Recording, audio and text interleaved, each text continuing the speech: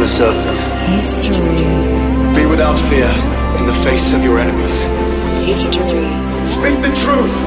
History makers. Safeguard the helpless. That is your oath. You can do it, yeah. I'm gonna be a history maker in this land. History makers. Hi, and welcome to History Makers. I'm your host, Matt Prater. Today we're talking with Peter Furler from the biggest Christian music band in the world, and they started out in a garage at the Sunshine Coast in Queensland in Australia. Peter, tell us how it all started. Well, it'll take a while, but no, I'll keep it short. We just loved music, radio was a big influence on us. I can remember, just knowing what song was going to come next. Later on I found out it was programming, but, up until then I was always thinking, being really affected by music. When I was about 10 years old, my father and mum brought me a drum kit, and I used to play in church, and I sort of started playing guitar about the same time, and right about when I got to about 16, I sort of started to play with other musicians, and then I kind of, we were kind of bored, which I know sounds not unusual. When you're younger, you kind of didn't know what you're doing with your life, and you're so young, and we just kept at it, and we began to play anywhere we could. We'd be in my dad's garage, and we'd just sort of be playing, and the neighbours couldn't handle it. They'd always come and I remember one time they put sugar in Dad's petrol tank, and it ruined his motor, and so sorry, Dad. But it was it was just really, it's been a day at a time. It hasn't really been, nothing happened overnight, nothing, it's just really been working hard. Then in about 1987, we got a record deal. We'd been playing everywhere, anywhere for free, whatever we could. We just wanted the experience. And 87, we opened up for a group called Whiteheart, and in that group there was a guy named Tommy Sims and Billy Smiley, and also a gentleman who wasn't in that group but had a lot to do with that show was a guy named David Smallbone, and which many Aussies know. And I think it was 6 weeks later, it was Christmas Day, 1987, we were on a plane to New York City to cut our first record. And so we had no plans to go to America, but all of a sudden we're there, and we've been back and forth and touring around the world really for, I guess, close to 20 years now, really. Now, you've been over in the States, you've made it the big time. You're one of Australia's highest paid entertainers in the entertainment scene altogether. What do you want to say to Australia? Australia is a special place. It really is. It's we wouldn't be. We learn so much here, and continue to learn so much. I believe that it's a place where special things are going to continue to happen. It's funny enough, I was just reading about things like at the Light Horseman. I've been sort of going back to the history of Australia and reading some great books on the history of Australia. I didn't graduate high school, so I've kind of had to educate myself over the last few years. And so coming here on this trip, every time I go to a different country, I read a new book. And so this was one where I began to come back to my home country and begin to read books. Jeff Blaney, The Shorter History of Australia, and Bill Bryson, In a Sunburnt Country. And so it's been incredible. A guy named Cole Stringer wrote a book called The Light Horseman, and just talked about these Anzacs that would go over and they took back incredible places like Jerusalem that great armies couldn't take back. And here you have these Aussies and Kiwis out there just winning back major wars, and that really made me proud. And so and then when I come back here again now, I see that there's a new generation rising up, and they're not doing religion the same way, and they're not doing church the same way.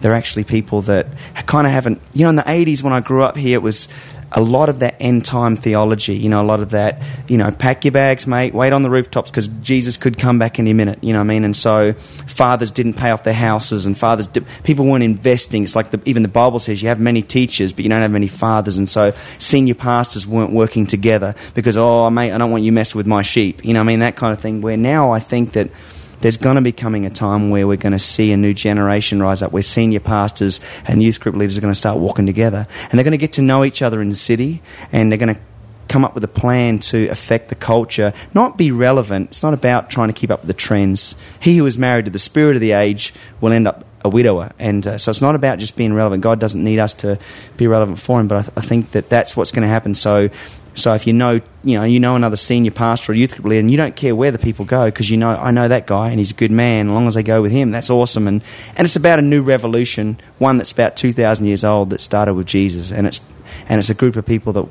love like he did, have mercy like he did. They want justice for the poor and for the misfortunate, and they're really affecting culture, whatever they have been trained or whatever the gifts that God has given. God gives gifts to all men and women and everybody, and so it's really up to them what they do with it. And I think that's the new generation I'm seeing as I come back here. You're listening to History Makers with Peter Furler from the Newsboys. Now, Pete, how have things changed since Paul Coleman joined the band? It's gotten better, it really has. And that's, when you've been around for close to 20 years, things, it's not that it's hard to keep it fresh. There's just lots of challenges, and with anybody, with all of our lives, whether you've been married for 15 years or 20 years, there's a challenge to things, and it takes a work and a discipline. But Paul has actually made it easier. There's been there wasn't a bump in the road. I mean, he really came along. We've appreciated him. He's a good man, and we've known him a long time, so it wasn't a stranger coming in. It was really like he's been there all along. He's been at about 120 or 30 shows, so he says, that we've hung out at and been on tours with us, just not in the band. And so it's great, a little idea of, how great it is when you're working on a guitar sounds like, well, remember the Oils record, remember Blue Sky Mine and track 2? And he knows it, where when you work with anybody else outside of Aussie, they don't have a clue. So it's great. Now, how do you spend your personal time with God? I think I've been learning this in the last probably a couple of years, and I grew up in the church, grew up as a preacher's kid, grew up with Bibles in every room in the house, every translation. I just didn't really read it, and I didn't see a lot of... I made the mistake of letting sometimes the crazy things you see in religion begin to define my relationship with God. And no one can walk with God for you. And so God was a mystery to me. And there is part of him, yes, is definitely mysterious, but I'm in a complete one. And I didn't know, did I believe this stuff because I was raised this way? And it's like a seed that falls to the ground, and all of a sudden birds come at it, and things come at it. Or if it gets in some shallow soil, it springs up quick, the plant, but then when the sun comes out, doesn't have a root, or it can be on a ground and it can be surrounded by thorns and thistles and it gets choked out. And I think that my life was all three of them situations, and it wasn't until I really began to realize that new creation inside of me, it's the one that replaces the old person that's inside of me. And the old person inside of me was quite powerful. It's when I wanted to do the right things, I couldn't, I wanted to think good thoughts and I couldn't. And so I had to replace it with something more powerful than it. And that was obviously my faith in Jesus and who he is, and asking him not only to be my Saviour, saving me from some eternal hell, but to be my Lord and to teach me how to live in life. And but then one of the ways was to get into the Bible and to begin to read that. And so it's like bread. It really is, and it's good bread. It's there's lots of bread out there. On the internet there's bread, and people's opinions there's bread, and what you see and hear begins to define you. And so I began to start to feed myself. By the grace of God, it wasn't something... The Bible bored me, it angered me, it confused me. I began to ask God to give me a love for it. Crazy thought, isn't it? I began to ask him, and him being faithful, I'd asked him for lots of things, but hadn't seen the answers to all of them. But that was one I believe he's happy to give us. And I began to get a love for the Word. Things weren't perfect then. I believed that Jesus was the way, but I still felt lost. And I believed he was the truth, but I didn't have much truth in my life. I believed it was the life, but I hadn't found a great peace in my life, and so I began to ask him more. I began to just by faith, but Jesus, help me. I need help here, and I want to figure out your path and your way, and so I began to realize that you can read the Bible every day, you can believe in Jesus, but you can still feel kind of like disconnected. And so I began to realize, as I began to read the Bible, I began to know where the truth was in my thoughts and my attitudes and other people's thoughts and attitudes, because they're either confirmed by the Word of God or they conflict the Word of God. And I began to know more what God's voice sounded like, because his voice is all through the Bible. But the Bible also tells us that we need each other to walk in community and not to forsake that. And so that's something I didn't have. Growing up in church, I'd moved away from it for 15 or so years, and in the last few years I've really rediscovered it, rediscovered a great people that really have a heart for their generation, and just to love them and to walk with them and to encourage one another. It's a huge part of it. You know, the enemy of your soul wants to keep you alone. And so how do I do that? To answer your question the long way around, is I rise up every morning, and sometimes early, sometimes not. I do want it the best I can.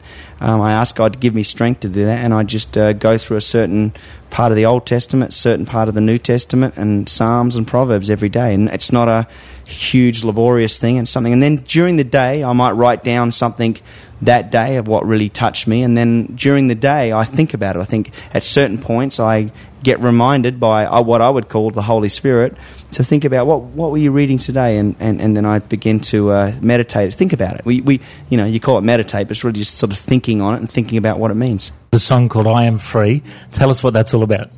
It's about real freedom. It's about freedom in your heart, freedom in your mind, freedom in your soul, freedom in your marriage, freedom in your walk. And it comes at a price. It's a price that we can't pay for it. There's nothing you can do to make God love you more, and nothing you can do to make him love you less. His love is unconditional. His freedom is something that he wants you to... the way I can describe it, it's like finding a field, and it's like in that field you're kind of scratching around, you find this treasure. And you go, man, you know what I'm going to do? I'm going to go and sell everything I got, and I'm going to buy that field, because I've seen something that I will not see anywhere else. And it's not about money, it's not about finances, it's about a peace. And freedom is also about, you've got to count the cost to it. Freedom is not cheap. It's there is a price to it, but when you fully lose your life and find the freedom that Christ died for you to have, he is the author. He will start that piece in your life, and he will finish it too. Now, if there's someone listening that doesn't know God and is away from God, what would you say to them about how they get closer to God? I think the first thing is takes humility. That humility is powerful. Humility is what's going to change cities. It's going to make senior pastors walk together. It's going to make people love one another. And humility, one of the keys is, I think, and I've learnt this in marriage, and that is that you don't do things for other people to get something out of them, and you don't even do things for people just because it's the right thing to do, because you might not always know if it's the right thing to do, but you do things for people out of reverence for God. And one of the ways that humility comes with our walk with God is that you begin to humble yourself. Sometimes we have to be humbled, and that's a terrible situation where you feel broken, but usually when you come and say, God, there's a scripture in the Bible that says, call to me and I will answer you. This is what God says. Call to me and I will answer you and show you great and marvelous things that you don't know. And so I think that's where it starts for me personally. And I do it all the time. It's not that there's not this, you don't sort of receive Jesus and everything's okay. No, that's when it starts getting tough. But you know what? It's tough on both sides. But yet I have a peace that's past all understanding, and a joy that's unspeakable. Mate, bless you. Thanks very much. You certainly are a history maker. Thanks, mate. You are too. History Makers.